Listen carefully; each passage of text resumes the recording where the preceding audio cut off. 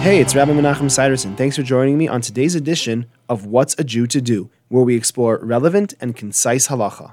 Today we'll focus on the laws of the blessing that accompanies the mitzvah of washing your hands in the morning. The bracha is al netilas yadayim.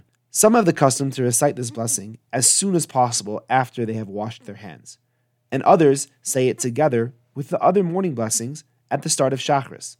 Whichever way you do it, definitely do not recite it twice. You are allowed to recite this blessing while you're still wearing your pajamas, if that's what you choose to do.